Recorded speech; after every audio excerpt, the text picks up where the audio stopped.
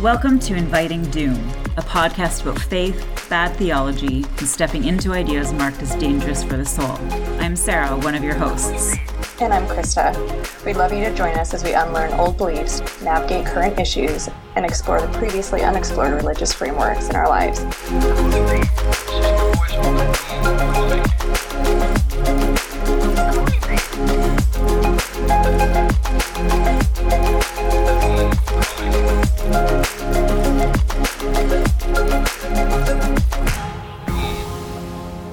Hi. Here we are. It's been a minute since we've podcasted. Yeah, it's going to be a little crunchy again. Yeah. Well, welcome back. Welcome back, listeners that we don't have yet. Yeah. So you were very brave and you just literally did your first blog post on kind of, in a sense, how in like coming out of the church and deconstruction, which are very hot topics among evangelicals, prominent evangelicals today. I think there was the Skillet forerunner guy who was like, oh, we have to make war against people deconstructing and whatever, because deconstruction has now, that word has now, even though people have been using it for a long time outside and the church maybe hasn't been aware of it, but people are now inside the church recognizing it as sort of this threat. And so you've essentially posted a blog post that is like, hey, I'm deconstructing using the bomb word that nobody.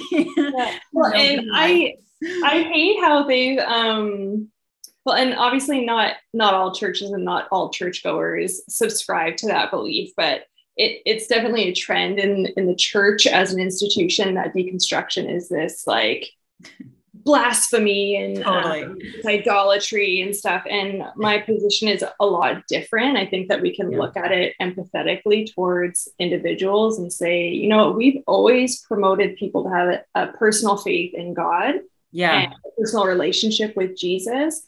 And I don't know how you can do that if you don't personally wrestle with your faith.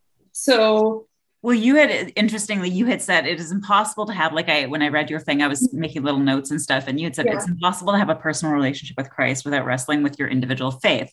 The other option is simply conformity. And then I was laughing so hard because you quoted the children's song that we all grew up singing.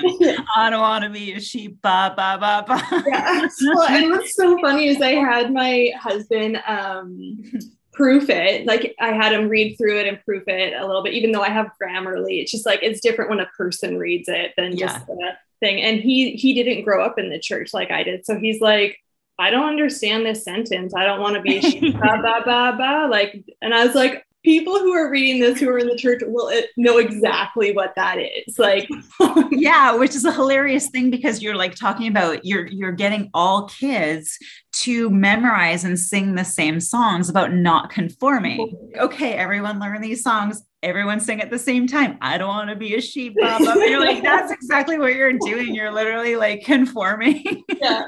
Well, and to be fair, like that is how we learn everything in life. You know, we get a demonstration from our parents and we mimic it. And it's like imitation is the very first thing that we do before we can start innovating and thinking for ourselves. So I get it, but I just wanted the irony to be there. And he was like, maybe you should italicize this because I think that there are other groups of people who won't know what you're talking about. I'm like, okay, good tip. So, but actually no, because I think what maybe if you're similar to me, it's like, you know who you're writing for. You're not writing for people who are not believers and people who are not Christians. You're writing for people who are believers. So in a way, you always feel like you're trying to explain why you're deconstructing to the people that you know won't approve of it. And because it's or to the people who are also going through it. Or also going through it. This is the people that you came out of, and it's how you're trying to make sense of your faith. And it's also, you know, how you're trying to find your new path forward and be a help to other people that are similar to you. Like you're right. Yeah. Well, and it was really interesting to me after I posted this blog. I got quite a few comments on Facebook. I was going to ask you. Yeah. And I got a lot of private messages, which I thought was really interesting. You know, it's like there are people who are okay with posting publicly and on my page. Very few people posted on my Instagram because I shared it to both of them. Yeah. Most people who commented on Facebook, and then everybody else basically private messaged me. I could kind of see where people were in their faith based on where they messaged me. Yeah. Either they're still very secure in the church, and that's great, or they're further along in their journey out of the church. Those are the people that could comment on my Facebook. And then there were the people who were a little bit insecure in their journey still, who messaged me privately. Yeah, it was actually a really rewarding process. And it took a long time. Like, I've done this blog, I don't know, 6 different times in different years of my life, and finally just had done this one recently. And it's the same blog in different versions. Yeah. And I was just like, I just got to post this. And I had a lot of anxiety about it, even though I've been kind of out of the church for a while.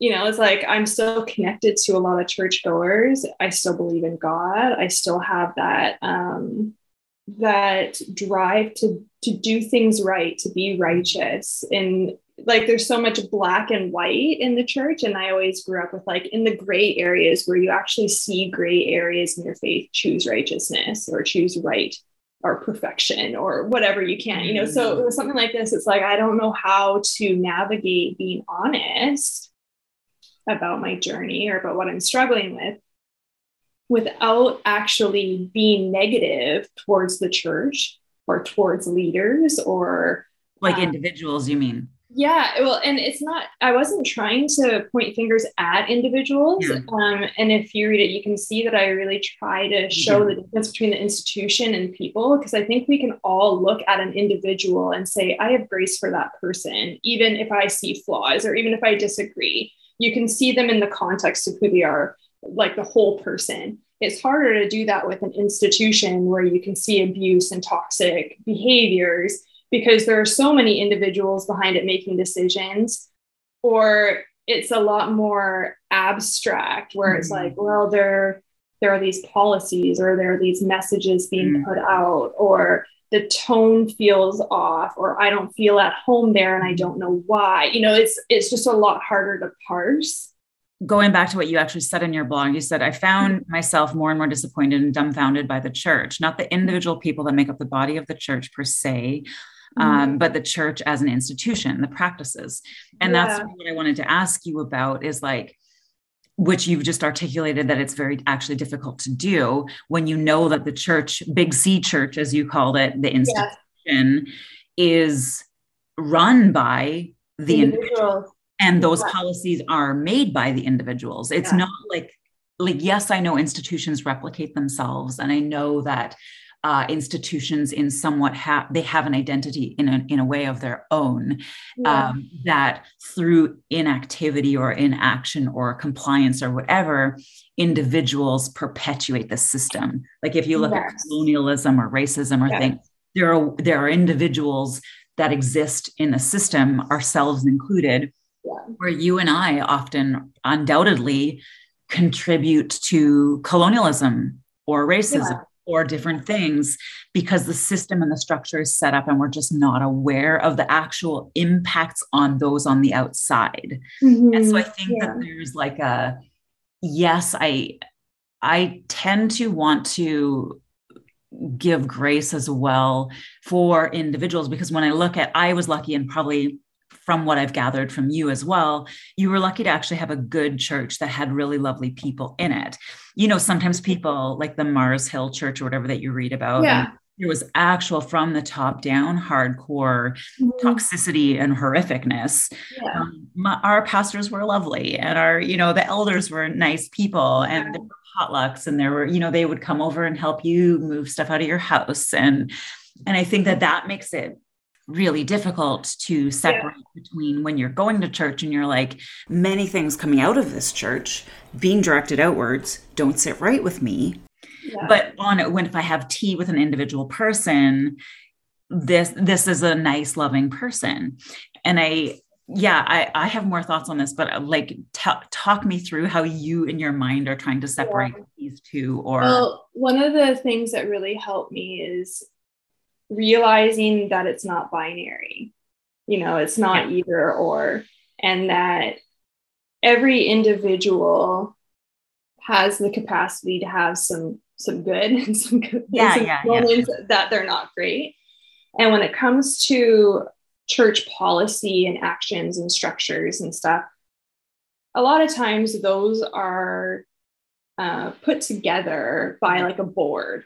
Yeah. And then the way things kind of act out and everything, it's almost like a machine that gains momentum, and it's not really one individual per se, but there's a collective that's kind of behind it. And so, you can have tea with the pastor and think this person is mostly good. Like I can see how people follow them and listen to them, and yet have a really hard time with some of the decisions that have been made under their leadership. Mm-hmm. And, when I worked in the church, I always had so much grace for them, because it's like, well, you believe in like the benefit of the doubt, and they're in a hard spot and they've got to make a decision on this case, but it also has to almost set a precedent for further things that might look the same. So, if they fire this person because they're gay, then they might need to fire the next person who comes on staff and they find out they're homosexual. Like there's like a path dependence thing there where they're setting a standard. Yeah. And I always had like a harder time, because I felt like they weren't ever just making decisions on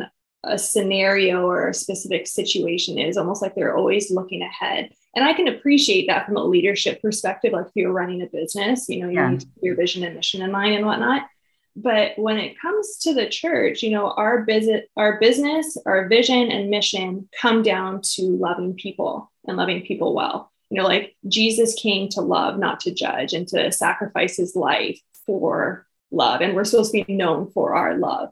And I guess all that to say, I found it really hard initially to parse between the two, because I would see toxic things happening in broad strokes, but having grace for the individuals who kind of are behind it. And I do believe that kind of everything rises and falls on leadership. So at some level, you have to look at your leaders and say, these things are happening, and some individual needs to take responsibility and accountability for it. And I can't quite necessarily always point my finger and find the certain one. And sometimes we can, sometimes you can. But that's kind of where in the blog, I talk about how I ended up feeling complicit by being there in some of the bad behavior or the actions I didn't agree with, even though I personally wasn't making those decisions, by simply attending the place that those things were taking place, even though other great things were happening at that place as well. Like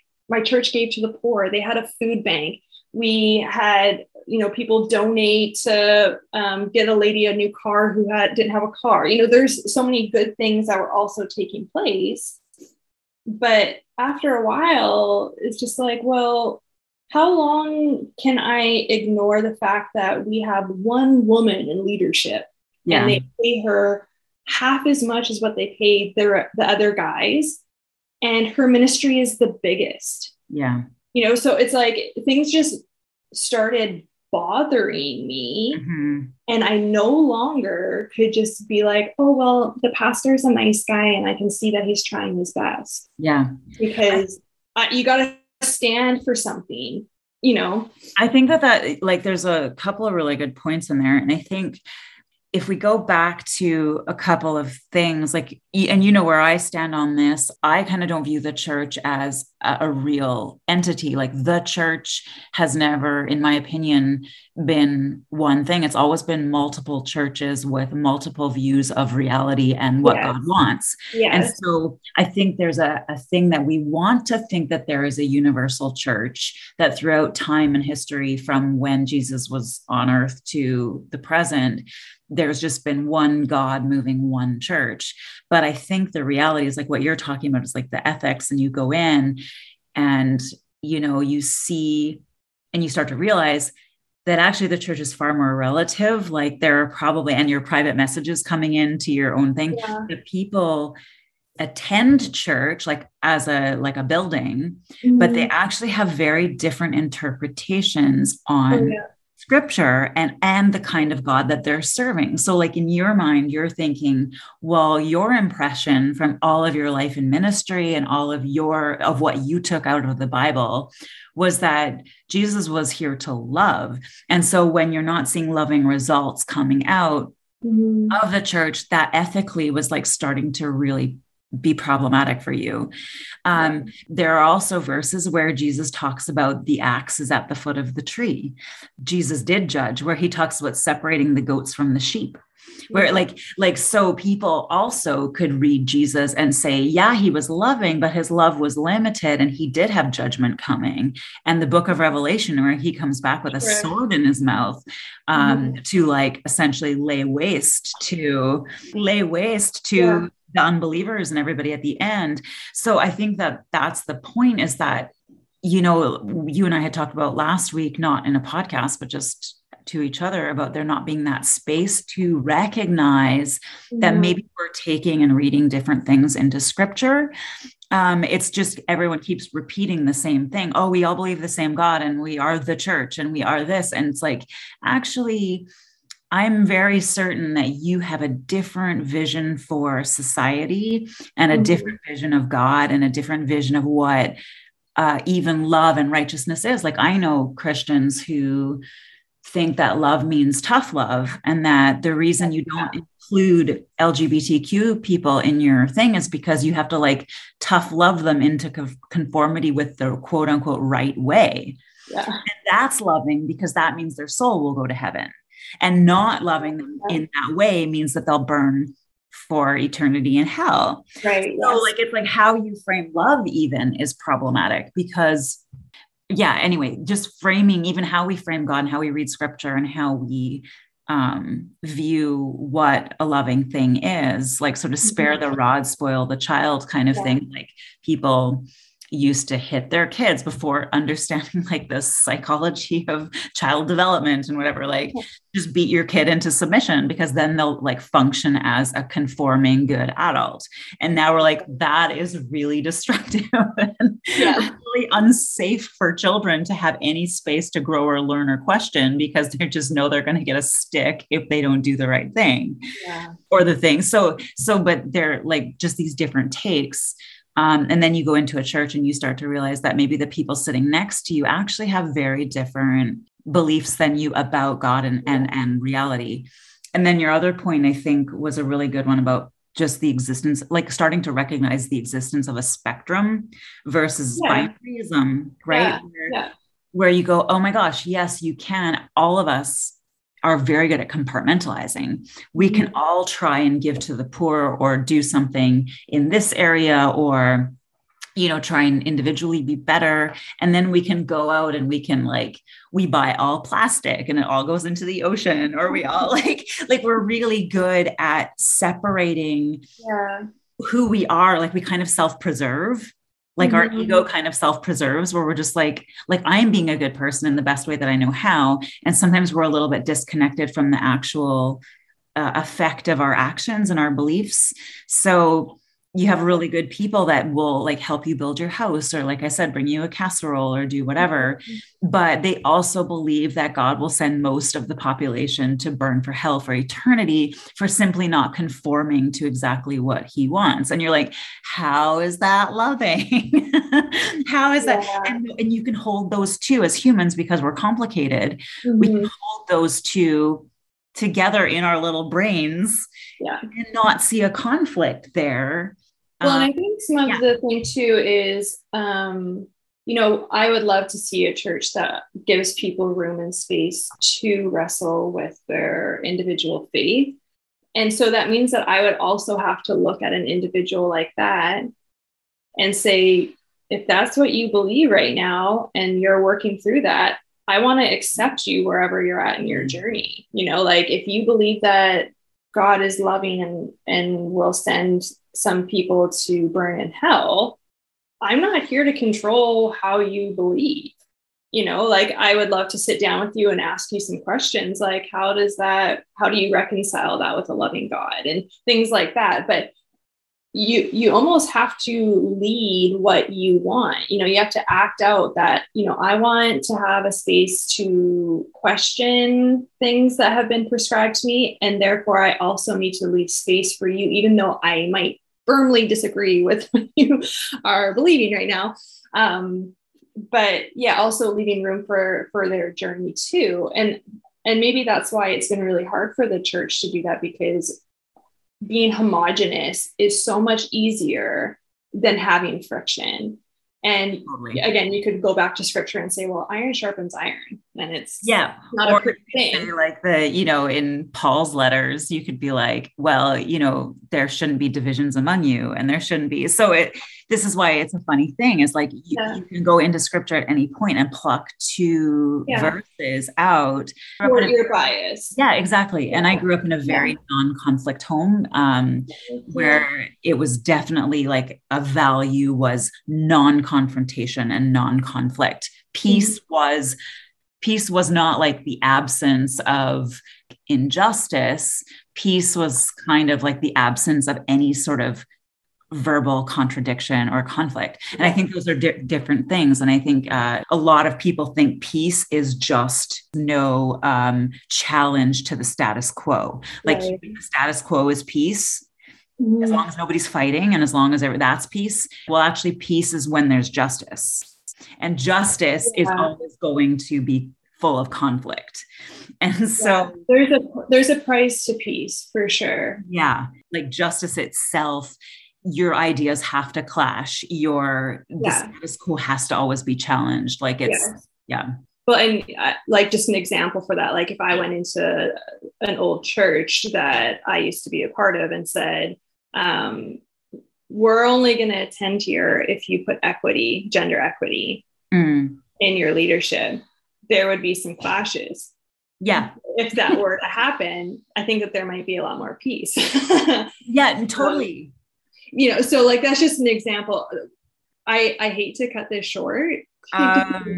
Let's carry this on in a part 2. Yeah, definitely. And we'll make it a longer part 2 because there's a lot to still dive into here. Thanks. Bye. So welcome to part 2. Yeah, welcome to part 2. We are going to talk about what we were talking about last time, and that is church essentially not really being a safe space. And this was in relation to Krista's blog that she had posted very bravely up on Facebook for all to see, where we were always laughing about it because like I have to get everything perfect behind the scenes before I present anything. So it could be never presented. I could probably die and most of my work would just be sitting on my computer and it's not perfect. So therefore nobody will see it. And so we were sort of laughing because Krista's her bold jump into posting something for everybody on her thoughts on the church and church not being a safe space to talk about beliefs and talk about transitions and talk about growth and challenging old ideas. So yeah, Krista, I still very much admire you. We're very similar in our perfectionism and you managed to just launch out there and just say what you wanted to say. So, well, yeah, it took many years, honestly. And like, I think that even in our perfectionism, we have spheres where we're okay with being beginners or not as perfect, but church is one of those areas that feels a lot more high stakes. Yeah. Because a lot of your identity is wrapped up in it, a lot of your community is wrapped up in that. And we always want to, like, in the church world, we want to hold people accountable. And if you can't see my finger quotes, I'm doing finger quotes there, because that always ends up being a really dicey thing of when you do question or present a different thought process, biblically anyways, in church spaces, a lot of people will come alongside you to correct you. And if you don't, if you don't want to believe the way they believe, or if you don't think that you align yourself with that thought and the way they've interpreted scripture, it can become very high stakes, where then they bring you to the elders and they have, consequences for you of like, well, if you are going to believe this way, we can't be friends, or, however it ends up going down. And I think that that's really, really hurtful, and is actually really tragic. I've seen it play out a lot of times in my life, not just with me. A lot of times I witness other friends. We're so good in the church at shooting our wounded. And that's usually what happens in these scenarios, where somebody has gotten hurt because life can be hurtful, and life circumstances and tragic moments always make us question our faith. Like, why didn't God show up in this way for me? Or why didn't he answer my prayer? And it ends up making us investigate our faith, which we would both probably argue is a good thing, to investigate our faith and figure out what we truly believe and have a personal relationship with God. But if it doesn't align the way your social structure thinks you should believe, then you end up in a really precarious spot at a very difficult time in your life. So anyway, that's a lot of where my blog came from. And I probably am in a safer space now to post it, because I don't work in the church anymore. So my livelihood and my wage isn't attached to that. And I think that that's a huge thing. Yeah, I'm going to post another blog. I need to write that one. It's difficult to write and get all my thoughts on that. But I think there could be a lot to be said about people who are professional Christians. Yeah. But anyway, for me, not being a worker in the church, it was a huge deal to give me the freedom to say what I want to say. But then it also took me, I haven't worked in the church since 2015, and it's now 2022. So I've had years of being free from that as a position. Yeah. To kind of think on stuff, and also get some education and space. And it still felt like a really big deal to post. So like, it's very funny. I think that people need to weigh that for themselves, because I got a lot of private messages. Yeah. People who weren't brave enough to say their own truth. And so it just goes to show you that there's this strong force where people want to think, and they want to question, and they want to have their own faith.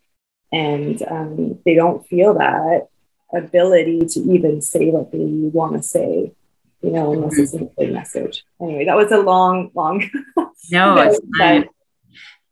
I think the interesting thing is that, but just before we started recording, you were talking about being a mom, and you're like, I was surrounded by women who, made mothering look so easy. And I'm like, am I doing it wrong? Because this is really hard and whatever. Yeah. But it's funny because, so you're talking to me, but I have other friends who have recently had babies, and a sister-in-law who has had a baby and whatever.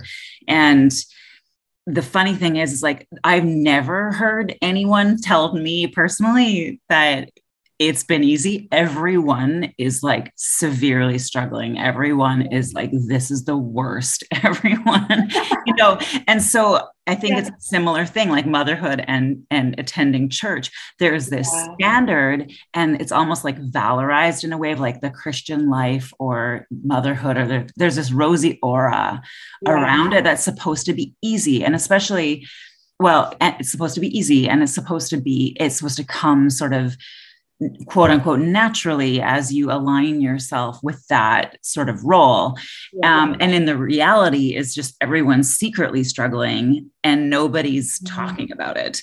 And so it's a fake, people are presenting a lot of the times fakely to keep that aura in place and to keep that rosiness intact.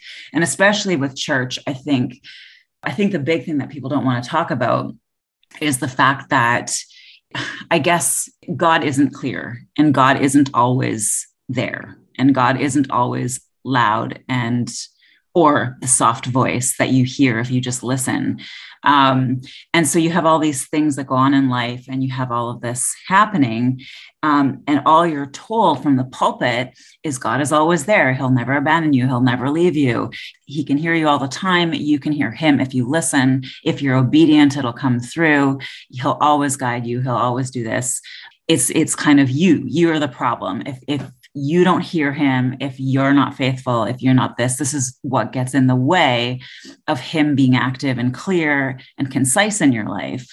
And the reality is that therefore is supposed to be easy, as long as you do the right things and you're praying enough and you're memorized your Bible and you love God and you're worshiping and you're doing all this stuff. His guidance and his sort of message to you and his presence in your life should be super clear all the time and easy. The Christian faith is supposed to be, on the one hand, easy because God's guiding you, my yoke is easy, my burden is light, kind of a thing, right?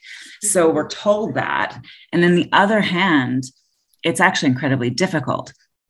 And yet there's no real space to talk about the difficulty, because of the framing is that it's you that's done something wrong, because Jesus himself has said he'll never leave you, and that his yoke is easy, his burden is light. So if that is the case, then it's obviously you that have messed up. And so that's a very difficult thing to try and discuss your difficulties when structurally the framework is already pointing the finger at you that you're the problem. It's not God. It's never God. Like, God is never the problem, or I should say the structure of God. So obviously loads of different religions and loads of different denominations, Catholics, Episcopalians, Baptists, Methodists, nobody has that same version or interpretation of God. So the version of God in evangelicalism, he's never wrong. Like, that structure of God is never wrong. Mm-hmm. It's always you. There's something with you, because God's word never changes. God never changes. Therefore, if there's a problem with the system, it's not God, and it's not, it's not scripture. It's you. So the only thing left, is you. Yeah, is you. And so then there's guilt as well, because especially you and I both being perfectionists, you try really hard, which you're not supposed to try, because like your faith is not by works, your faith is by trusting God. Your faith should come, in a sense, with you working as hard as you possibly can, but it's not supposed to be about deeds, and it's not supposed to be about effort.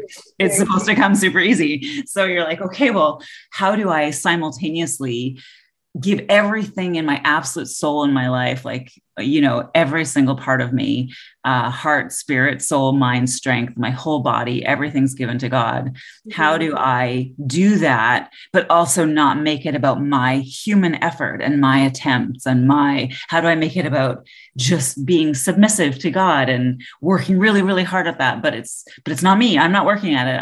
I'm not trying to save myself. I'm not trying to work by my own faith. Yeah. And so it's like, how you literally in a position that you can't win, right? Yeah. Well, I think that we do think that some things are supposed to be easy, but we also simultaneously think that some things should be hard. The scripture talks about being hated, and there are plenty of stories of different heroes of the faith having a hard time, and God coming to minister to them in different ways, and we're okay with that. But I think it's specifically difficult for women, and just women in general, because the Bible can be really, difficult to interpret, and really hard on women in some ways. And then you kind of have to read between the lines to see that maybe God was also for women. Go figure. But when you think about Proverbs 31 woman, and bearing children as a blessing and all that, and then the church world in evangelicalism on top of it, it becomes a kind of this pedestal that you have to maintain almost. And I posted some things just on my account just about parenting and in this season, and it's really hard to not complain because it is just really hard. But I tried to do a post that wasn't super down, I guess, but I was also trying to be honest, which can be hard when you want to be positive. So anyway, I just kind of said, this has been hard on me, but it's a good phase, and I pray for her all the time. And I had some women reply, and I always get a mixed bag because I have a variety of friends. I have a lot of friends from the church world that I have grown and ministered with. And then I have friends who I went to university with. And anyway, so it's a mixed bag, but I had a lot of the church ladies reply like, yeah, prayer is great. And, we were always encouraged to just embrace the season that God has placed before you. And I don't know, it just made me pause a bit because of course we have to embrace the season, or we have to face what we're going through. And even like Eckhart Tolle, if you're into more that vibe than religious vibes, being present and taking the present moment for what it is and not being ahead of yourself. I understand there's value in that, but it feels more like a criticism when it comes from a religious friend. Yeah. If that makes sense. It's not like, hey, I want to encourage you to be present and not be anxious about the future or whatever. It's more like, you be a bit more happy. Yeah.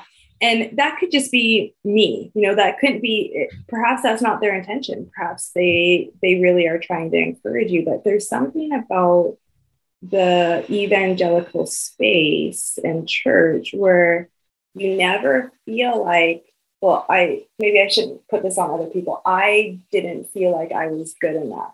And I was always doing something wrong. And even if I was honest about what I was struggling with, it was because I wasn't trusting the Lord, or I wasn't doing something right, or I'm not embracing the season that God has put before me, or, dot. It goes back to what I blogged about and what we've talked about. It's like, it doesn't end up being a safe space where you can be truly yourself. It ends up being, you end up being in a space where you always have to show a varnished version of yourself to be accepted or to not be sidelined by your community. And I think it's just really sad, and the messages I get from other women who aren't in the church are so much more supportive. I know. And I talk about that in the blog too, where it's just like, if we're surrounded with godly people, why are the outcomes so ungodly? And why can we have such healthy relationships with people who aren't in the church when we're supposed to be known for our love? And I think that's a challenge for the church today, to be able to actually show up with who you are and with your thoughts, and not be like pushed out of your circle and excommunicated because you dare to think, or you dare to have a hard time and be vocal about it, and not be this toxic positivity. And I think a lot of it is bullshit, to be honest, because I think people who would like to really quickly, like, I think there's a level of genuine conversation and discomfort that church culture is uncomfortable with. I think there are certain things we don't like to stray too far off the path in any one direction. It's just like, we don't want to go there. That's slightly uncomfortable. And there's no clear answers for that gray area. So let's just stay away from it. Yeah. And I think particularly when it comes to, and I don't know, because I'm not a mother, but particularly with women, and say, we'll add motherhood in there, where there's like a lot of pressures to be a woman and get your purity right, to get everything fantastic and make money, but don't be too high earner, all the double standards that we have. There's a lot of pressure to sort of just embrace the season, like you said. And you're like, yeah, but the season, like, what do you mean by season? So like, embrace the season, or using some quotation or quote from scripture. Yeah. Okay. So women, if you're using scripture, or you're trying to encourage a mother now based on scripture from like over 2,000 years ago, where they lived communally, they raised their children together, they had no job, they had no, you know what I mean? Like, you lived off the land. There wasn't capitalism. People weren't hyper individualized, where both parents had to work just to afford rent. Like, you know what I mean? This idea that it's like, well, just embrace the season. Screw this season. This season has actually currently in 2022 it is almost impossible for people to look after themselves, be a good partner, be a good mother, afford to live, feed their baby well, do all this. There's all this structural stuff going on that makes it extremely difficult to be the godly version of whatever that you're supposed to be. And I would add that structurally, a lot of quote unquote seasons are actually permanent. They're structural. They're based on a permanent set of circumstances that isn't going to go away and isn't going to pass away. The discriminations that certain people face, or the inability to get through and break through the quote unquote glass ceiling, or the inability to live when housing is increasingly unaffordable and there's no regulations and no policies in sight, or people who live in war-torn areas. These aren't seasons. They're not just going to, just like trust in this season will pass. It's like the permanent situation of their life that won't go away unless there is some severe intervention. But you can't talk about that and you can't address those things because it's sort of like none of that's addressed by the church ever. Structural issues, racism, inequality. You still have churches debating whether like women have enough brains to teach. And you're like, okay, but you go to your doctor is like a woman and she does brain surgery, but you don't think women have the ability or the authority to like read a book. Yeah. So there's all this stuff going on that basically within a lot of evangelical circles, it's just not discussed. The inequalities, the structure, the very real current pressures, like economically, what's going on. None of that's discussed. And so you get these little like pat answers where it starts to veer into uncomfortable territory. It's like, oh yeah, but just enjoy the moment and embrace the season. And you're like, yeah, that some people die. Like, that mothers have postpartum depression and sometimes kill themselves. Like, that that's a thing, right? So this whole idea of like, embrace the season, it could actually be really detrimental. Yeah. And I'm not laughing at the depression part and the postpartum. I'm laughing at these pat responses and answers that don't deal with any of the realities that a lot of women are facing or mothers are facing, right? Yeah. And I think that there needs to be more room to there saying like, maybe not embrace the season, like we need to have space to say this season actually sucks. Yeah. And that comes back to saying, like, this has been really difficult. Pandemic, inflation, war, all these things. Yeah. It's like, we are here and we need to live in the time that we're in, but we also have a responsibility to make it better and to fight against it and to, vote or whatever we need to do to use our mind and our agency to actually make things better and not just like, I don't know, succumb to whatever we are faced with, like bloom where you're planted. Well, maybe I don't want to be planted here. Maybe I want to move my ass. Or maybe I want to go back to school. I don't know. So the church world, I think, has a lot of growing up to do, even to just get in par with the world. Yeah, I think so. That's a difficult thing to say when you've grown up in the church because you don't want to be of the world. But right now, and you're told that you're better than the church. Yeah. And that you actually have it right and you're better than everyone else. That's the crux of what I basically wrote about is like, we want to go to church and have an escape and a sanctuary from the world and the awfulness that's going on in our world right now. And the reality is most of us go to church and we expect it to be better. We expect to encounter love. We expect to have some peace. We expect to have some benevolence when things are wrong. And what's actually going on is we're going into these spaces and we're getting the opposite. And not only the opposite, but worse than the world would give us. So if I go to my neighbor who is not a believer, she's bringing me gifts. I don't even know her. I've talked to her twice. She's being benevolent towards me. Do you need anything?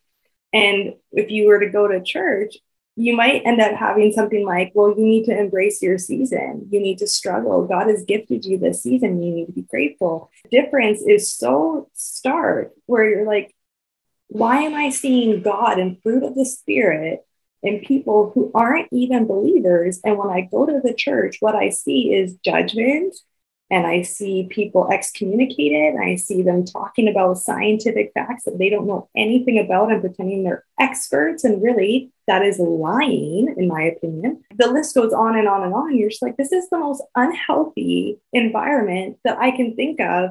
And then we have this facade for the world and for the rest of the people involved that you should come because this is good news and God saves. And it's just like, we couldn't get it any more wrong. Right now, if I want my friends to be quote unquote saved or have a healthy life, I cannot bring them to church and be an evangelical in the sense that like I would tell them about God and bring them into fellowship. I couldn't do that with a good conscience. I would be better off to say, if you want a healthy life and you want healthy relationships, do not go into this space. People who are listening to this, who are in the church, would say you're putting too much of your faith and your expectations on the church when it should be on the Lord. Yeah. It's another deflecting way of not talking about uncomfortable things. I think there's a couple things. And one, I know that you still have this thing that it's like the church has failed and the church needs to get back to sort of quote unquote the right way of love or whatever.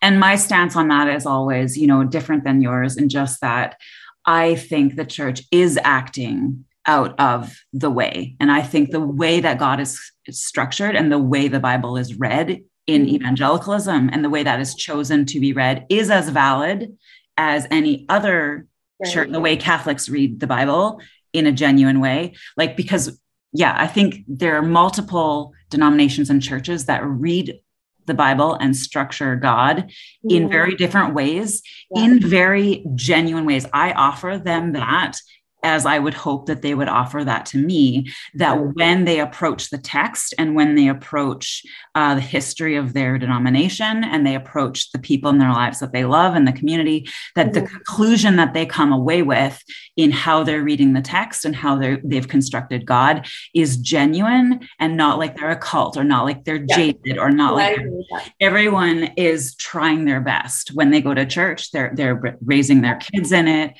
They're trying to attend services. They're probably having fellowship. And the way that they're approaching scripture and structuring God ends up being extremely different from each other.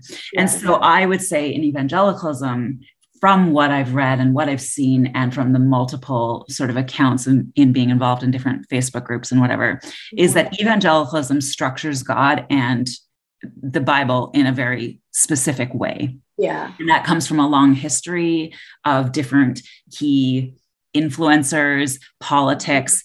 The church for me isn't separate from the world. The church and the world are the same thing. The church and the world both affect each other and are intertwined deeply, socially, economically, politically. So things that happen politically sway how the church views scripture in a alignment way or in disalignment. Politically, things that happen economically, economic factors affect how people read the Bible. Social and cultural factors affect how people read the Bible, and people that read the Bible affect social, economical, political factors. They're totally intertwined. And so what you and I both grew up with, that we were totally separate from the world, that somehow church was pure, and church was a pure descent or from a pure line of believers all the way back to Christ, and that it was untouched by the world. And then when you start to actually read about how the Bible came about, how it was canonized, who the writers were, the fact that for like the first chunk of time, it was only through stories and narratives, nothing like pre-literary tradition, nothing was written down. So it was just a bunch of people without education talking about stories they'd heard about Jesus before it was ever written down. So you have all of this stuff that's gone on to give us the text that we have today in writing, but then all of this extra layers of stuff that's happened of how we actually see it and interpret it and envision it and imagine our faith. And so I think in some ways, You long for that time of that, what the church was telling you, that it was pure descent and that it's about love and that it's all this was real. And that how you see the church today, it's just because it's gone astray. But I think it's actually that it's just followed the natural conclusion of how faith changes, and how the reading of the text changes. And that's being done genuinely, and it's being done in good faith, and it's being done by people who genuinely love God and feel they are being loving. Sort of on that point, I think the way evangelicalism has structured living, and the fact that there is a hell at the end of life where you are going to burn, that does not allow you space, because you're either in the way or you're not. You're either a goat or you're a sheep. And I think the reality is we have to talk about theology. And again, theology aside, I know a lot of times evangelical culture is more about the culture. It's more about identity and belonging to this idea of being right, this idea of being in church, this idea of being in the way and a Jesus lover and all this stuff. And so actually, a lot of times, if you sit down with somebody, they probably don't know theological points. They're probably not talking about the ascension. They're probably not talking about the triune God. They're probably not talking about all of these different theological points, and they probably couldn't articulate them, but they know they belong to a group and it's an identity. Mm-hmm. But I think this thing of like, once you insert hell and that your soul will be forever separated from God for eternity, you cannot afford to talk about things that might lead you off. And I think that that's why you have that very clear sense, myself included. I don't mean you as in pointedly you, I mean people have this very clear sense that there are so many topics and emotions and places that can't be accessed without this sort of really chirpy, happy rounding off of, well, it's just a season, or just trust God, or just do this, because it's a fear-based theology. It's based on being eternally separated from God if you don't do the right things. And you can slice that any way you like and say, well, whatever, but you literally believe that God made a place where people would go if they were not correct. So you're talking about people in the quote unquote, the world, who are, of course, a wide, diverse range of people who are often religious themselves. They could be Buddhist, they could be whatever. They're told they could have more religion than anyone else, but the quote unquote secular world that isn't evangelical.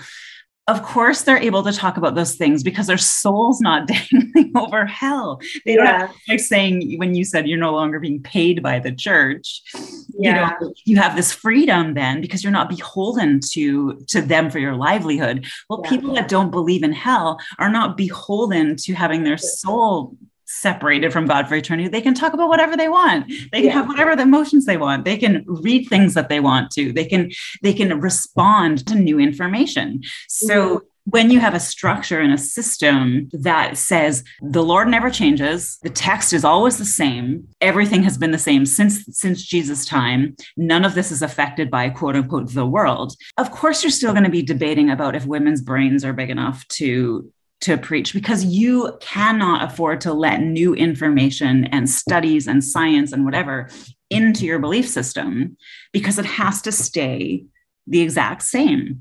And so the world, the quote unquote world, I hate that word, but that's the best framework that we have in what you and I grew up with. But the world is progressing and they're adapting to new information. And they're like, oh, hey, actually postpartum depression is a thing. Depression is a thing. Racism is a thing. Oh, look, here's what the science says. Oh, this is this.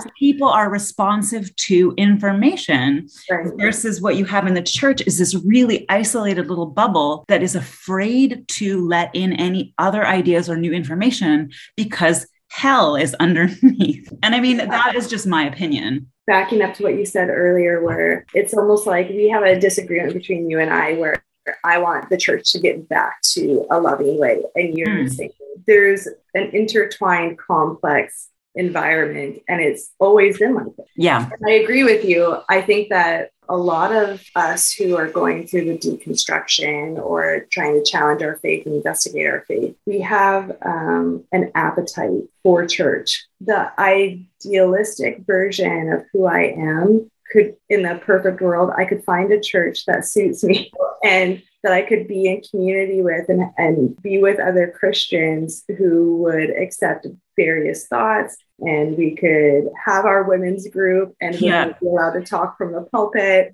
And they wouldn't just be childbearers who submit to their husbands. They would have their own identity, you know, all these things. And I definitely create this environment in my head that is possible to exist, that is more progressive, that is more in line with the new information that the world is, you know, garnishing and getting with science and advancements and all those things.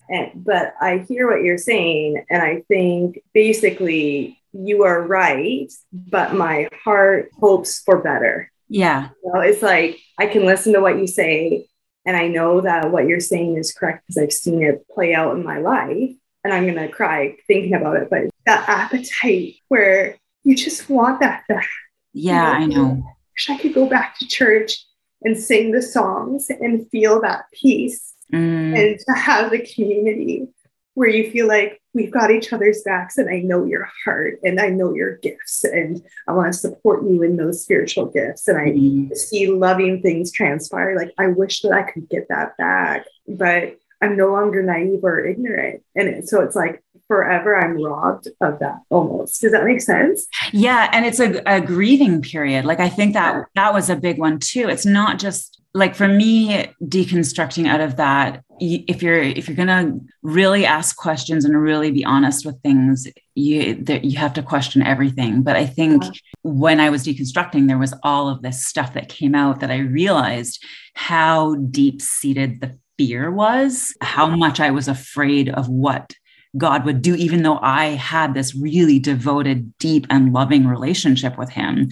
Afraid of my eternal salvation, and not just of hell. Like, when you have a high relationship with God, you're not so much afraid of hell because you're like, okay, God knows me and he loves me and he knows my heart. But it was more that I would, one, lose a lot of years where I wouldn't be close to him, and two, that I would miss all the things that he had for me if I questioned anything.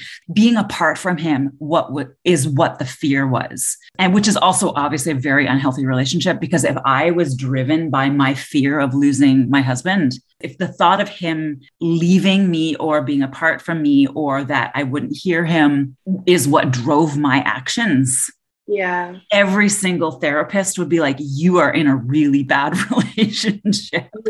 But everything in myself was about pleasing God and making sure I was never more than 2 seconds away from him. You know what I mean?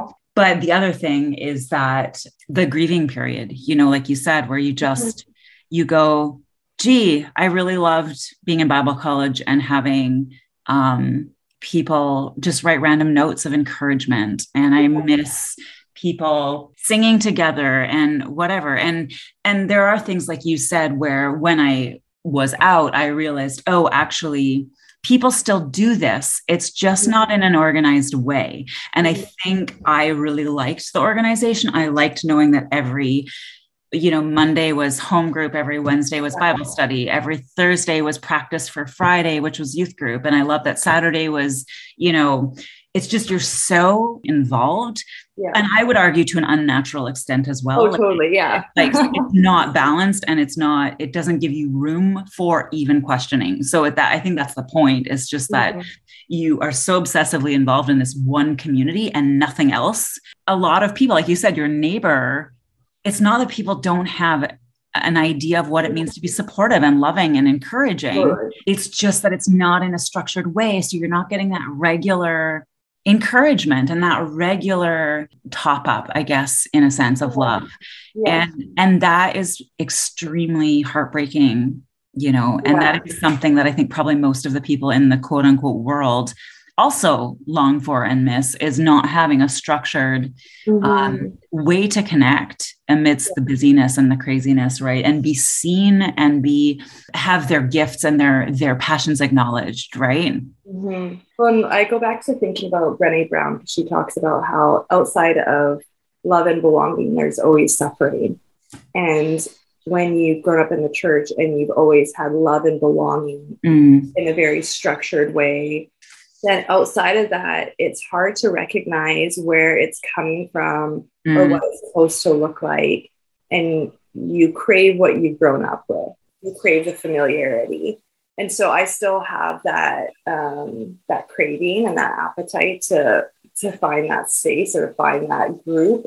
And maybe that's something that I'll try to create at some point. I don't know how that would look or work and stuff, but that's just, I guess it's the crux of what drives a lot of our conversation is, you know, we have critical thought. We are questioning things, and we would love to be able to have a community and a place of other, I don't know, people with similar backgrounds and faiths, almost, maybe not even a similar faith, just similar trajectories to journey with. And I don't want it to be exactly like church, obviously, because I found that really destructive, but to have a regular space where people can be seen and be heard and to have love and belonging. Because I do feel like since I've been out of the church, even though there have been really good things for me to investigate for myself and to find myself outside of this group and to know myself, there's also been a lot of hardship. It's not binary, it's black and white. It's not like, hey, get out of the church and you'll find joy and peace in yourself. It's like, you know what, this is a really hard decision. You know, you might need to do what you can in the social structure that you're in, because leaving it is very challenging. And yes, you might have a silver lining, like you and I would probably both say that we're very grateful to be in the positions that we are in now. Yeah. And the learnings that we've come to. But man, it doesn't come easy. Like if you want to challenge yourself and actually know what you believe and investigate your personal relationship with Christ, like, giddy up and buckle up, pal. I think the fascinating thing is like sort of the narrative that you get from different people responding. It's almost as if like, oh, Christianity was too hard. That's why people couldn't stick it and they sort of left. And you're like, no, Christianity wasn't hard. Actually, Christianity was super easy. You're basically handed or born into a permanent community that you are told when exactly you have to meet up. You know exactly what's right, exactly what's wrong. The world is clear. The world is black and white. Everything, it is so easy. Like church is so easy. Unless you don't like what they're doing. Okay, what I should have clarified, but what I mean is like apart from the damage done, like damage done by poor theology, a specific interpretation, specific theology. That aside, the damage done to you, the actual performance and the doing of Christianity is so easy. It's like, okay, now take all of that away, take all your structure away, take all your like sure belief systems where you're right and everyone else is wrong and the world is devils and angels, take all of that away. Why don't you go and muddle into a really complicated, intertwined reality that has history, science, everything in it that is creating all these different factors, individualism, capitalism, you got to fight for your way. You don't have people just popping over, giving you casseroles or helping you move. You know, you try and have a transition and you try and unpick it all and unlearn it all and rebuild yourself up in a more healthy way, and then tell me that Christianity is so hard and that's why people have left. Like, it's just like, no, to actually have to confront yourself and to confront like things that I wasn't allowed to feel. Like I didn't allow myself to feel emotions I wasn't allowed to feel, desires that I wasn't allowed to feel. And let's not even talk about sexuality, just desires of like what I wanted to do with my life and what I thought my talents were. It was like, everything's just boxed. Everything's just in a nice little box. You don't touch it. You don't deal with it. You just keep trucking along with Jesus in hand and just like keep smiling. And, you know, it's like, to then be in a space where you actually have to go back and unpack those boxes and go, ooh, actually, I remember putting this box away. What's in this box? And then having to actually get tools. Because I always joke, and I'm sure I've joked about it with you before, but I always joke about God being like, let's call God Betty instead of God. So Tony, you have like an anger management problem, right? Yeah. And then Tony's like, yeah, but I gave it to Betty. It's fine. Like, yeah, but what are you doing about it, Tony? Like, what I just gave are it to you Betty. taking? But I gave it to Betty. It's fine. Betty's going to deal with it. Like, no, you actually have to go to counseling and you have to get tools and you have to practice it and work at it. You just think Betty is looking after everything, but actually it's your responsibility. Part of the problem too is that, like, why does the church not change very fast, or why? Because individuals aren't getting that new information in because it's too shaking to the foundation, but they're also not individually gaining tools from anyone else outside of people who already believe exactly like they do. And obviously really amazing, lovely people as well who have other amazing qualities. I'm not saying that because we're all a mixed bag. Like, this is not like, oh, now I'm better, I'm out. I mean, everyone as a human is extremely complicated and a mixed bag. But I mean, there's areas of stunting and where things are just not dealt with, where childhood traumas aren't dealt with. It's like, oh, well, Betty took care of my childhood trauma. Oh, did Betty now? Like, it doesn't seem that Betty has done a very good job of your childhood trauma. But I think that maybe here we could say, we've been talking about having safe spaces to be yourself, really, to know yourself, to question the things that you believe, to actually know what you believe and don't believe.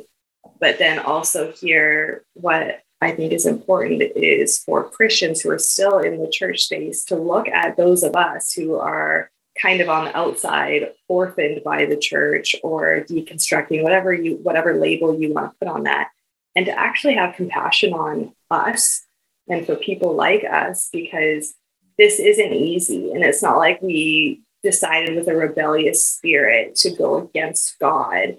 We are literally trying our best to sort out our faith with fear and trembling. We would love to converse with other people like us who are on the journey. Yeah. Any cool thoughts, Sarah? Let's just all have a bit of humility that as we're traveling through planet Earth in our tiny little brief slice of a moment, let's just think that maybe we don't all have all the answers that we think we do, myself included. And then let's just approach each other with a bit of humility that maybe we have a lot to learn from each other. And, humility would be an amazing attribute for safe space, right? Yeah. As a start, as a base. On that note, if anybody else is listening, I would really hope that they reach out to us, because that could be a cool thing to start too. Is like, to connect with everyone. Figure out a way for them to get in contact. Yeah. And thank you to all our listeners again. Hope you enjoy this lovely day.